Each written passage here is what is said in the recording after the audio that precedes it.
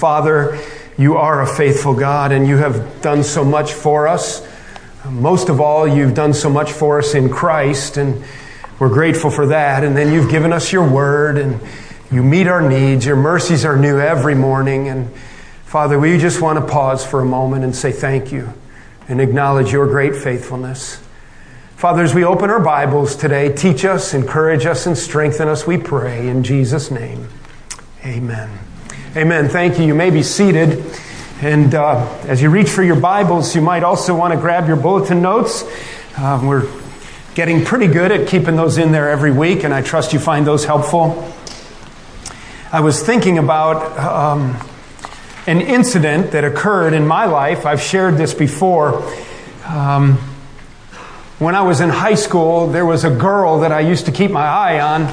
Her name was Tammy. She was captain of the cheerleading squad, and I doubt that she knew I even existed. But one morning in my history class, this is what I was thinking about that applies to our text. It really does. She leaned forward and she spoke to me, and she asked if I had an extra pencil she could borrow. Now, you need to understand, that's a really significant moment. Because just think about it. Think about it. For her to speak to me proved to me that she knew I existed. All right? So that was a good thing. And secondly, for her to ask to borrow a pencil from me meant that at some level she needed me in her life. All right? And so this is a very good thing. This is a very good thing. And of course, nothing was going to stop me from meeting this request, and I had a pretty nice pencil. It was a sharp pencil. And there, when everything was just great, I turned to hand her the pencil and drove it right into the skin of the palm of her hand, and the lead broke off in her skin. And as we turn to Matthew chapter 16,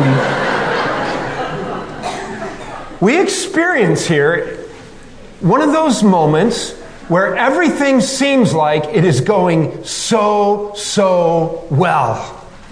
I mean, this is just a great way to start the day. And then all of a sudden, the wheels come off, and you can hardly imagine a worse scenario. And you think to yourself, a minute ago, everything was really good. But right now, nothing is good. And that's exactly the mindset that we experience in our 3-verse text today. It's the Apostle Peter. He's having another encounter with Christ. He has just experienced perhaps the greatest pinnacle moment of his life, where the Lord has looked at him and said, "You are Peter, and upon this rock I will build my church. I'm going to give you the keys." If you heard Pastor Shupi last week, you know that he wasn't the first pope. But Peter and the disciples were mandated by Christ with great spiritual authority, that the very things that they would speak on earth that were binding, they would have a spiritual authority on earth that would be reinforced with spiritual authority in heaven. That Christ was going to build his church. He was going to build his church on the apostles, on their teaching, on the mandate of the gospel. And the gates of hell would not prevail against it. And after all, Peter, who do you say I am, Peter? And Peter says, "You're the Christ, the Messiah, the Son of God." And Jesus says, "Well done, Peter. You're the man. The only way you could know this is that my Father in heaven revealed it to you. You're great, Peter." At least that's what Peter's hearing. I mean, Peter has been commended by the living Christ right there, face to face. And then this happens. Matthew chapter 16, and we have just 3 verses we're going to bite off today, verse 21 to 23. From that time, Jesus began to show his disciples, notice the language here, that he must go to Jerusalem and suffer many things from the elders and chief priests and scribes, and be killed, and on the 3rd day be raised. And Peter took him aside. I mean, imagine this. This is the living Christ. This is the one who spoke the worlds into existence. This is the one who tells the sea to be still in the middle of a terrible storm. This is the one who can raise the dead. And I think Peter's feeling very good about himself right here. He's been speaking strongly. He's been affirmed, and he hears Jesus say, I must go to Jerusalem, suffer many things from the elders, the chief priests and the scribes. I'm going to be killed. I think that at that moment, Peter's hearing stopped. And he didn't catch the resurrection part. And Peter took him aside. And Jesus, we have to talk. I mean, this is what he's thinking, right? Jesus, there's something you don't understand. It's ludicrous. Jesus, come here. I have something I need to tell you. And he turns his finger from calling Jesus aside to pointing at him, and he said, far be it from you, Lord. This shall never happen to you. At least he's thinking, as long as I'm around. But he turned, Jesus did, in verse 23, and he said to Peter, get behind me, Satan. You are a hindrance to me. For you are not setting your mind on the things of God, but on the things of man. What a powerful, profound, terrible moment in Peter's life. He thinks this is his greatest moment. He thinks things couldn't be going any better, and then he jams the pencil in his Lord's eye. Peter, you're Satan. Get out of my ear. It's a scary voice. I don't want to hear it. Be gone. You're a hindrance to me. No, Lord, I'm the one upon whom you're going to build your church. Wow. I just think this is a very impacting passage. And there's a message here for us. The first thing I want you to see, and if you're filling in your notes, we see the first part of our story breaks down. Verse 21, it begins with Jesus speaking. Jesus speaks, and I want you to notice that he speaks very specifically. He speaks very specifically. I want you to notice as we look at 21, it's from that time, and that was the time of affirming the disciples upon whom he would build his church, that the gates of hell would not prevail against it. They had affirmed him as Messiah. Okay? From that time on, Jesus now begins to show them even more specifically. Now remember, we're 2.5 years into the Lord's earthly ministry. There's 6 months left. And so our Lord is going to be, he's getting down into the neck of the funnel. There's no time to waste. And he's pouring very specific information into the disciples. And he speaks very specifically. What does he say? First of all, notice he speaks very specifically about the place. Number one, the place. From time, this is not in your notes, you have to add it. From that time, Jesus began to show his disciples that he must go to Jerusalem. There's the place. I am going to Jerusalem. I already emphasized the word that he said, I must go. Listen, not just any city. This is a very specific place. This is the epicenter of the religion of the day, of the worship of the day, in the land of Israel. This is where it's going to happen. It's been prophesied. It's going to happen. The second thing I want you to see is he talks about the pain. Going to go to Jerusalem and suffer many things. It's going to be painful. I'm telling you guys. And their ears are perking up. What's he talking about? We're going to Jerusalem and we're going to suffer. And he's even going to, number 3, list the perpetrators, the elders and the chief priests and the scribes. Okay, we know those guys. We've been butting heads with them all along. And we're going to suffer many things from them. And then the final thing he says, he's going to talk, number 4, about the process. I am going to be killed. And that's when I think everything went haywire. And the screen just must have fuzzed over. And Peter's mind just must have been, the world. What are you talking about? Now, it's interesting, isn't it, that our Lord had dropped clues of this, right? He has mentioned in parallel passages in other Gospels, as well as in Matthew already, he has dropped some clues, hasn't he? For example, in chapter 12, an example of this would be that they wanted a sign from Jesus, right? Give us a sign. Tell us if you're the Messiah. He said, I'll give you a sign. Remember what the sign was? The sign was the sign of Jonah. That just as Jonah was in the belly of the fish 3 days and 3 nights, so the Son of Man will be in the earth for 3 days and 3 nights, but then he will rise again. And so he has given these veiled clues. He's talked to them about the fact that they could tear down the temple, or he will talk about the fact, tear down the temple, and in 3 days I'll build it back up again. And they're saying, you got to be kidding me. It took, I forget how long it took, 40 years or 400 years, it took dozens of years to build the temple. It wasn't a quick project. And you're going to tear it down and build it in 3 days. Always talking about his death, his burial, and his resurrection. And he's very specific here now. Very open, very pointedly. I'm going to tell you the place, guys. We're going to Jerusalem. I'm going to tell you the people. I'm going to tell you that it's going to be painful. I'm going to tell you the perpetrators that are going to put this on us. This is who it is. This is what's going to happen. And the process is, I'm going to be killed, but then I'm going to rise again. And I think at that point, they must have blanked out. So we see immediately that Peter reacts. Of course, Peter reacts. And he reacts very emotionally. Very emotionally. Look what he says. And I maybe should have had a point in there that he reacts very arrogantly or foolishly. I don't know. I think it was spontaneous. Peter was a reactor, right? We know that about him. We know that he's been the spokesperson for the disciples. He's big, he's strong, he's tough, he's quick, he's intuitive, he's a natural leader. And he says, Jesus, wait, come here. And the only redeeming thing about the whole thing is that evidently all the other disciples didn't hear this, because it would have been so emasculating. I mean, Jesus, come here. Lord, can you see Peter kind of leaning in? Lord, this is not going to happen only over my dead body. And you know, Peter, to his credit, he kind of lived that out, didn't he? Remember in the garden on the night of the betrayal? Who is it that whips out their little sword? A fisherman named Peter starts flailing his sword around, and he cuts off the servant Caiaphas' ear, right? And he was going to try to defend his Lord even to the death. But then a little girl speaks up at him and says, weren't you one of those who was with Jesus? And he swears an oath on his mommy's grave and says, no, I wasn't. It's amazing, these ups and downs of Peter's life. Everything's going so well, and then all of a sudden it's the worst moment of his life. You know, I couldn't help but think, Peter wasn't that old when he died. He was martyred. And when you read 1st and 2nd Peter, you just love Peter.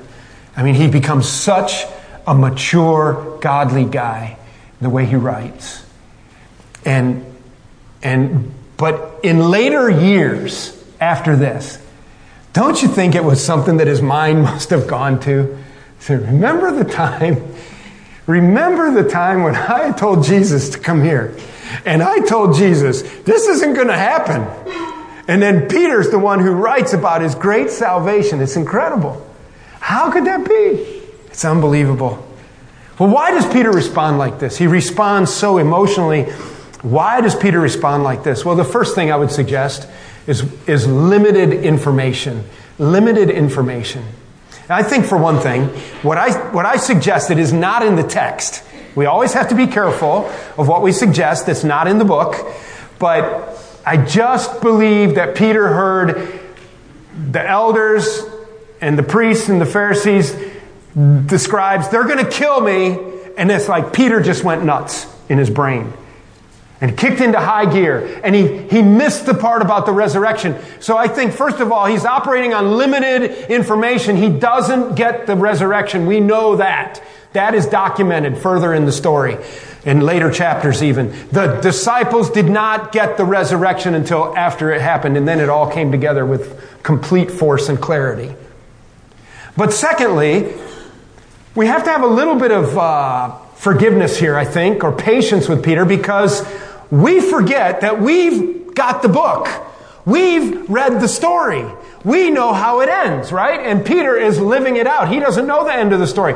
Now, I referenced that we've been at Sunset Beach, North Carolina. We love it down there. It's a beautiful home that we stay at. And one of the things I love about being at the beach, it's the 1 week out of the year that I like to read storybooks. You know, I have to read thick books with small print all year long just to be ready on Sunday mornings. And so when I go down there, I don't read commentaries too much, except when I have to preach on the morning that I get back. So I did. But I go down to the secondhand store and I pay $1 for a Grisham novel, and I read a Grisham novel every year at Sunset Beach. And then this year I had another book that I was reading, and it was Killing Patton, General Patton by O'Reilly. I forget his first, what's his name? Bill O'Reilly. And it's a really good read. It's interesting. And Jonathan, our son, wanted to go fishing. And so we went out on the pier, and he was drowning some shrimp out there. And I didn't fish, and I had Killing Patton with me. And I had just not read it yet, and I, of course, thumbed through and I looked at the pictures, right? And then you know what I did? I read the last 2 chapters of the book. It's really interesting. It's incredible. And I found out how it ended. And, you know, Peter couldn't do that. We can do that with the gospel. We can do that with God's word. We know we have teacher after teacher after teacher who, under the inspiration of the Holy Spirit, has written insightfully, and we know how the story ends. Peter doesn't know how it ends, and he's just not getting it here. And so I think, number one, our first bullet point there is limited information. The second thing is misguided anticipation. And what I mean by this is, in a few weeks, we're going to get to Matthew chapter 20. And in Matthew chapter 20, we have that interesting occurrence where Jesus is walking down a road with his disciples. And remember, they're having a conversation about them among themselves about who's going to be the greatest in the kingdom of God. And they're not talking about a spiritual kingdom. And they begin to picture themselves in these roles in the kingdom that Jesus is going to set up. And in fact, the sons of Zebedee, that would be James and John, they get their mother, who's a relative of Jesus, to go talk to Jesus and say, hey, when you set up your kingdom, would you let my boys sit at your right hand and your left hand? And what they're picturing are big silver platters overflowing with grapes and cantaloupe and stuff like that. You know, beautiful women fanning them while they eat grapes and act like they know a lot. And they're picturing the kingdom. They're picturing Jesus on the throne, and we're going to conquer, and we're going to overthrow Rome, and it's going to be great, and we're going to be there. And so it's just misguided. That was not what Jesus was talking about. He was talking about a spiritual kingdom. He was talking about something that was going to transform the world, but it wasn't going to happen the way they thought it was going to happen, and they just missed it. Third bullet point is, it's an inflated imagination. Inflated imagination. I couldn't help when I read that to just kind of be Peter for a minute. Because I do the same thing. I did it this week. Another thing I did at the beach that I don't do everywhere else. And I was going to say everything that happens at the beach stays at the beach. But that's not. I don't do anything I couldn't tell you about. That's for sure. But I watched a couple of old Jason Bourne movies. I never do that. I also watched an entire baseball game from beginning to end. I never do that either in my life. So I'm watching Jason Bourne. If you don't know Jason Bourne, don't worry. He's just a cool guy who's tough, and he's a CIA guy and stuff. And so I started pushing my son Jonathan around after I watched these movies. And I told him not to mess with me because I'm Jason Bourne. And I started pointing out stuff around the room that I could use to take him out if I wanted to. And I'm Jason Bourne.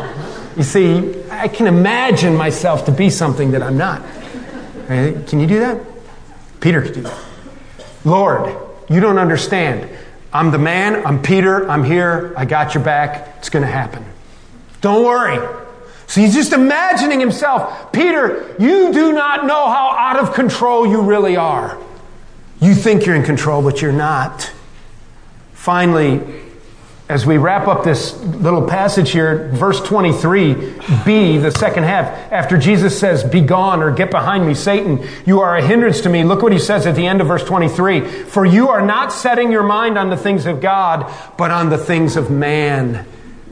Wasn't Peter viewing this from a human perspective? It was with human explanation that Peter's trying to put this all together. His perspective was all in the flesh. It was human. Are we not vulnerable to that? At some of the most critical spiritual moments of our lives, we process humanly or fleshly. I think those are some reasons that we could suggest. Doesn't say in the text, but just I think that's the mindset of Peter, reacting very emotionally. We then see in verse 23 that Jesus responds, and he responds in a way that I don't think we expected. He responds very unexpectedly. Very unexpectedly. Look at verse 23 again. Peter says in verse 22, he rebukes him. That's incredible. Rebuking the Lord Jesus. I can't get over that. Far be it from you, Lord. This is not going to happen. Not the way you said. Verse 23, but then Jesus turned and said to Peter, get behind me, Satan. I cannot imagine that Jesus could say anything that would have taken Peter by more surprise than that. I mean, if Jesus had walked up to Peter and just given him an elbow above the ear as hard as he could, I don't think it would have stunned him anymore. Peter, get behind me, Satan. There is a voice coming in my ear that is the voice of Satan, and it's a scary voice. I don't want to hear this voice. And so Jesus responds so very unexpectedly. And I have to ask the same question. Why does Jesus respond like that? That is a powerful response. It is such, in a way, a put-down response. That's what I meant by, at least Peter had called him aside. Imagine this in front of all of his buddies. You're the devil and get out of my life. Oh, Lord, I'm the one you're going to build the whole church upon. Well, I think, first of all, what Peter says directly contradicts the Word of God. Why would Jesus look at Peter and respond like this? The living Word of God has just spoken and said exactly how it's going to be. Jesus has just spoken. This is God in the flesh. This is the living Word. He is the Word. And the Word speaks. And the Word says, this is how it's going to happen. And Peter says, no, Lord, it's not going to happen like that. And so this is nothing other than a message that is absolutely contrary to the Word of God. It is from the pit of hell. And Jesus says, stop. It's contrary to the Word of God. Not only that, it's contrary to the Word of God in the fact that Scripture has said that this is how it's going to happen. There are numerous examples of this. One you might jot down in your notes is Psalm 22. Psalm 22. You know Psalm 23, the psalm right before it that you never read. Psalm 22. It's a prophetic passage. It talks about the agony with which Christ would go to the cross. It talks about exactly how it's going to happen. Another familiar passage, more familiar, we referenced it at communion a couple weeks ago, is Isaiah 53. All we like sheep have gone astray. And we are lost in the desert of sin. But He comes, and it's by His stripes we're going to be healed. And the iniquity, the sin of the world is going to be laid upon Him. He's going to pay the price. Listen, really, the entire Old Testament, in a way, is a picture of what Christ would do. Why do you think there's so many dead animals in the Old Testament? If you don't know your Bible, what I'm talking about is all of the sacrificial animals. Lambs and calves and goats and pigeons. They were killing animals all the time. Why? Because they had ritualistic. In Judaism, the shedding of blood was demanded and required to show that the individual was sorry for their sin. And something had to die to pay the price for the sin. That was nothing more than a picture of what would come in the New Testament when the spotless Lamb of God would carry the cross down the way of suffering, and the Roman soldiers would nail Him to the cross, and He must go there, and they would murder Him, they would kill Him and execute Him, and the sin of the world would be upon Him. And the whole Word of God spoke forward to that.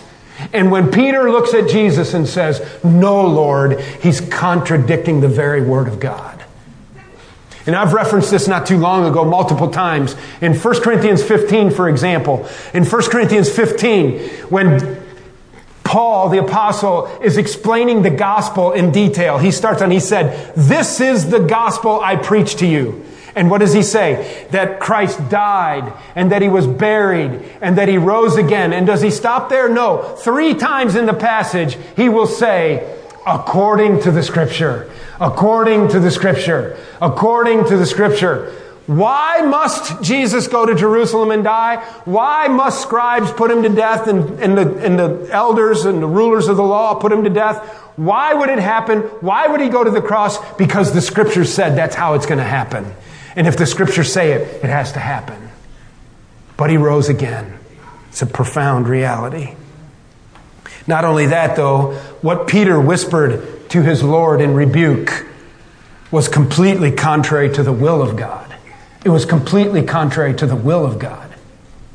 Listen. What is Hebrews 9:22? Hebrews 9:22 says, apart from the shedding of blood, there is no forgiveness of sin. I mean, it seems kind of gruesome. But the reality of the fact is that God in His holiness and in His justice has mandated that the wages of sin is death. And we kind of know that. The wages of sin is death. Wherever there's sin, there will be death. And so to interrupt that law, that spiritual law of the universe to be interrupted, means that something has to die to pay the price for this sin. So if you sin the sin, if you don't die, something else has to die, because that's the only way there's a forgiveness of sin, is through the shedding of blood. And ultimately, that's why the cross is so meaningful to us, is because when Christ came and shed His blood for us, all right, He did for us what we couldn't do for ourselves. We would just be dead if we died. We would pay the penalty for our sin, and we would be dead. That's it. I mean, eternal suffering in hell continues. But when Jesus died, He satisfied the just demands of a holy God, so that my sin could be piled on Jesus. He could be executed for that, but He didn't stay dead. But the painful part of this also is when the Father turns His back on the Son, S-O-N. When God turns away from God. It's incredible. And that's when Jesus said, my God, why hast thou forsaken me? And the reason is because the sin of the world was upon Jesus, and God cannot look at sin. But God was satisfied with the complete, perfect sacrifice of our Lord Jesus, as though He was the ultimate lamb from the Old Testament, whose blood could flow one time, and there's no longer any need for sacrifice ever again once Jesus did that. Praise God. And that's why the cross is so meaningful. It's where a holy God and sinful man come together, and where Jesus is in the middle. And that's what He's talking about. I must go do this. And so when Peter looks at Jesus and he says, no, Lord, you'll not do that, Peter is saying no to the most important thing that could ever happen for him, that Jesus would die for his sin. What Peter needed the most, he's trying to tell his Lord not to do. He doesn't get it. It was completely contrary to the will of God, because the will of God was that blood would be shed. It's why our Lord, even on the evening of His betrayal in the Garden of Gethsemane, remember what the account there says in the Gospels? It says that He was in such agony and prayer that He sweat drops of blood. And what was His prayer? His prayer was, Lord, if it be your will, take this cup away from me. What cup? The cup of suffering. In His humanity, our Lord knew that difficult times were coming. And in His humanity, at His human level, there must have been some appeal for the flesh to avoid all of this pain. I think the greatest pain that our Lord went through is when His Father turns His back on Him, when He represents the sin of the world upon Himself. But I think that's part of what the appeal is here. And this is contrary to the will of God. And it was an appeal to the flesh. This is the next bullet, an appeal to the flesh. In His humanity, somehow this appealed to Him. He's hearing something that in a way He wishes He could do. Let's avoid the whole process. But the next bullet point is that this is exactly what Satan had suggested in the wilderness temptation. Let's go to Matthew chapter 4 in our Bibles and think about the fact that this voice that God hears in His ear, that He calls the voice of Satan, is a voice that He's already heard. It's in Matthew chapter 4. We'll not go through the whole count. And this is when our Lord was fasting in the wilderness for 40 days, 40 nights. He's famished. He's frail in His flesh. He's hungry. And so imagine being starving to death in our flesh. That's exactly how the Lord would have felt. He was human. He was 100% human. He was also 100% God, so He did not give in at any level to sinning or to temptation. But He could feel the effect of human appeal and emotional appeal and pain. He could feel that effect. Like, look at verse 7. This is at the end of the ways that Satan tempts Him, and he comes to Him in a time of physical weakness. And he's pointing things out to Him that He'll give him. And every time our Lord rebuts it with the Word, with Scripture, quotes from Scripture. And then in verse 7, Jesus said to him, again it is written, you shall not put the Lord your God to the test. And in a way, Peter was putting his Lord to the test. Again, the devil took him to a very high mountain, and he showed him all of the kingdoms of the world and their glory. You can be the master of the universe. And he said to him, all these I will give you if you fall down and worship me. What was he saying? He was saying, you can wear the crown, but you don't have to go to the cross. You can short circuit God's will. You can short circuit the plan here. And you can get the crown and you can be the king of this whole universe here. But you don't have to go to the cross. And what does Jesus say? And then Jesus said to him, be gone, Satan. That's enough. Get out of my ear. There's a voice in my ear that I must not listen to. For it is written, you shall worship the Lord your God, and him only shall you serve. And the devil left him. And it says in Luke's account of this that when the devil left him, he left him to go look for another occasion later on to hit him up again. It was evidently a common thing in the earthly ministry of our Lord Jesus to have some kind of a confrontation with Satan. Satan was after him continually to try to foil the plan of God. And so when he hears that voice, it's a scary voice in his ear, suggesting that he violate the will of God, that he violate the word of God. And he hears it in Peter's voice in his ear. And he says, and by the way, the grammatical structure of Matthew 4 and of Matthew 16, when he says to Satan in chapter 4, be gone, Satan, and get thee behind me, Satan, it's almost exactly the same structure. You could really put the same thing in both places. Get behind me. Be gone, Peter. You're the voice of Satan whispering in my ear. Wow.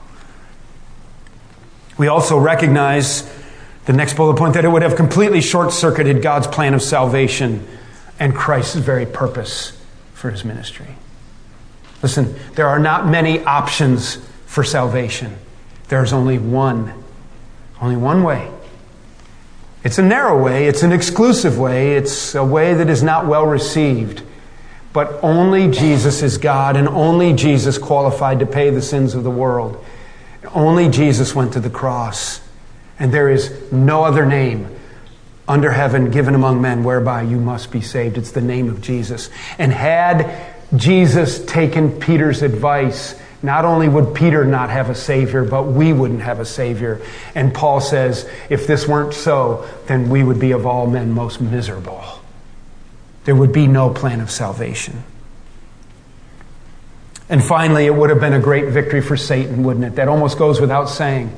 It would have just been a great victory for Satan. Okay, let's go get some Mountain Dew and French fries, and we'll forget this whole thing. No, it's a voice in his ear that in his flesh must have scared him. And he said, be gone, Satan. How do we apply this? What are some observations in conclusion? Well, first of all, I think that it's important, and I thought it was appropriate on a day when school is beginning, the weeks around when school is starting. Young people are heading off to high school, to college, to junior high. It matters to whom you listen. Who's whispering in your ear these days? Who's whispering in your ear? And put in my mind some of the voices that I think about in Proverbs. I like to read Proverbs, and I just jotted down very quickly and noticed some verses of all the different voices that can whisper in your ear. How about the voice of the forbidden woman in Proverbs chapter 5, chapter 7? The voice of the wicked man in Proverbs. The voice of the fool. Regularly it says, his lips, his mouth will be your undoing. His words. The mouth of the forbidden woman, the mouth of the wicked or perverse man, the mouth of the fool, the mouth of the godless, the voice of the liar, the voice of flattery. Who's whispering in your ears? Be interesting for you to take some time and study that out. What are the voices going on in your ear? Young people, listen. Next bullet point. You need to expect to hear even well-intentioned but misinformed voices giving misguided information. And whenever voices are whispering in your ear that are outside of the Word of God and outside of the will of God, and if they're outside the Word of God, they're always outside the will of God, that's a scary voice. I'm not talking about horror movie kind of scary voices. I'm talking about a voice that suggests to you that you don't have to do what God called you to do. It reminds me of another story that I told you before many times. I only have so many stories. When I went to Bible college, one of the vice presidents of Appalachian Bible College was a guy who impacted my life. His name is Lee Walker. He's still in ministry. He's on staff at the Great Bible Center Church in Charleston. He's their executive pastor. For about 35 years or so, Lee was on staff and faculty as executive vice president of Appalachian Bible College. And one time I was traveling with Lee in ministry, and we were at a church where we had ministered, and they kept us over, and they fed us a great feast, which often happened in ministry. And you still do it. You have the pastor over, and you feast him, and it's great, and it's wonderful. And traveling music teams come through, and we feed them a lot, and we give them ice cream and all kinds of things to eat. Lee Walker had a degree in business and accounting before he went to Bible college. So he was a little bit older when he went to Bible college, and he was from Cleveland, Ohio, and he went and had a degree in business. He was going to be a businessman. He was going to make lots of money, and the Lord got a hold of his heart. And the Lord put on his heart that he needed to go to Appalachian Bible College and get into ministry. And he was telling us this story at a table loaded with food.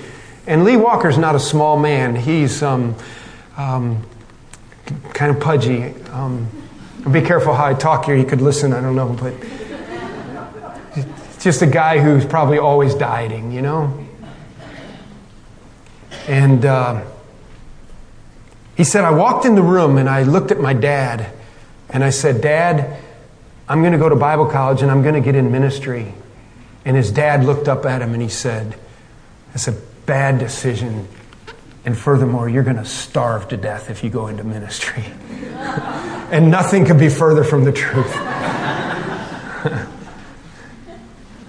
A well-intentioned, misguided voice that never knew he was the voice of Satan in a young man's ear. It's kind of disconcerting, isn't it? How do we speak to our kids? How are we speaking to the people next to us at work? And young people, what are the voices that you have to discern that are coming into your ear? Even well-intentioned but misguided voices. Thirdly, remember that the will of God for my life is never contrary to the Word of God.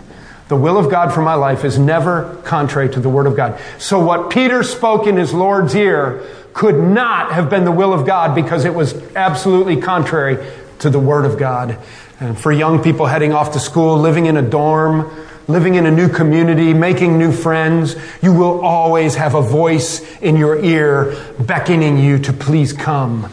It will be fun. It will happen tonight. It is just you and I. We're together. No one else will know. These voices will never end in your ear. And they're the very voice of Satan. Anything that is a voice in your ear that is contrary to the Word of God then begs you to violate the will of God for your life is nothing other than the voice of Satan. Young people, don't be beguiled by these voices. They're myriad. They will never end. Ask any old, pot-bellied, gray, or bald-headed man here today, and you can define who they are. And ask them if the voices still whisper in their ears. They do. They do. So you better know the Word of God so that you know the will of God, so that you can recognize scary voices. Fourthly, the will of God is not always comfortable, is it? If ever we have a testimony of the fact that exactly what is God's will means death and suffering, it is a model for us that sometimes God calls us to do very difficult things. Pastor Everett is going to show you pictures next week of thousands of boys and girls in refugee camps that they fed the only meal they had that day. And they poured piping hot mash into their hands, and they licked it out of their hands. You know, to go and minister and live and share Christ and move among people like that is very difficult, but it could be God's will for someone. It could be exactly what God wants. And so when a kid looks at a parent and says, this is what God's calling me to, and you say no, Be careful, you might be a scary voice. You might be a scary voice. The will of God is not always comfortable. Saying no to your friends in the dorm, young people, saying no after a football game and going home instead of to a party is not always comfortable. But the voices that call you are the scary voices. It's okay to be uncomfortable. And then let's just drive home in conclusion that the way of the cross for salvation is the only way of salvation. There is no other way. And when Jesus said, I must go to Jerusalem, and I must suffer at the hands of these people, and I must be killed for the sins of the world, He also said, and I will rise again, praise God. You know, that's what we're going to do at the baptism in a few minutes. We're going to celebrate what Jesus did at the cross. We take people into water, and they profess Christ, and they have proclaimed the fact that they've been to the cross, and they've admitted their sinfulness, and they know Jesus Christ is their Savior from their sin. And they're going to dunk down into water. We're going to lay them into the water as a symbol of the death and then the burial of Jesus Christ. But they're not going to stay there very long. We're going to bring them right back out. Praise God, He didn't stay in the ground very long. He rose again. And in the mind of God, Paul says in Romans chapter 6, that when we accept Christ and we've been to the cross and our sin is forgiven, that we then are identified, we are connected, we are immersed in and identified with the death, the burial, and the resurrection of Jesus Christ as though we were there when He did it and we were in Christ. He said, we were buried with Him and we rose again with Him. I wasn't there. No, spiritually speaking, when you're born again and your sin is forgiven, what satisfies the justice of God is that you were in Christ when He died for you and He was buried, but then He rose again unto newness of life. That's what we're going to celebrate. That's what Jesus did in the will of God. And Peter says, no, Lord, over my dead body. Jesus says, no, Peter, over my dead body. Amen? Let's stand and close in prayer. With our heads bowed for just a moment, maybe today you acknowledge that you're a sinner and in the presence of a holy God and you need a Savior. Jesus Christ took your place, paid the penalty for your sin. Here's what you have to do. You just admit your sinfulness. And then the Bible uses the word believe over and over, especially in John's gospel. He says it like 44 times. Believe in the Lord Jesus Christ and you'll be saved. And God so loved the world that He gave His only begotten Son, that whosoever believeth in Him, putting your faith and trust in Him, shall not perish but have everlasting life. If you've never done that right now in the quietness of the moment, would you do that? As though you're standing before the cross where Jesus is taking your sin upon Himself and then He's transferring down to you His righteousness. It's a transaction that takes place only by faith. And it's the only way to God. There's only one plan of salvation, and it's by believing in the Lord Jesus Christ that we're saved. Something you have to take care of before God. Father, you know our hearts and our minds this morning, and as we depart, head down to the river, hear some testimonies of faith in Christ. Would you encourage us and strengthen us? Those who speak, may it be a very memorable time for them. And if there's anybody here today, Lord, who has never put their faith and trust in the work of Christ on the cross for their salvation, would you please convince them of this? And show them their need for a Savior. Thank you for Peter's broken testimony this morning and our Lord's abrupt response to him. And what a reminder it is to us about scary voices. And would you help us to learn from this, to walk in obedience to your word and to live out your will, even if it's uncomfortable. In Jesus' name we ask these things. Amen.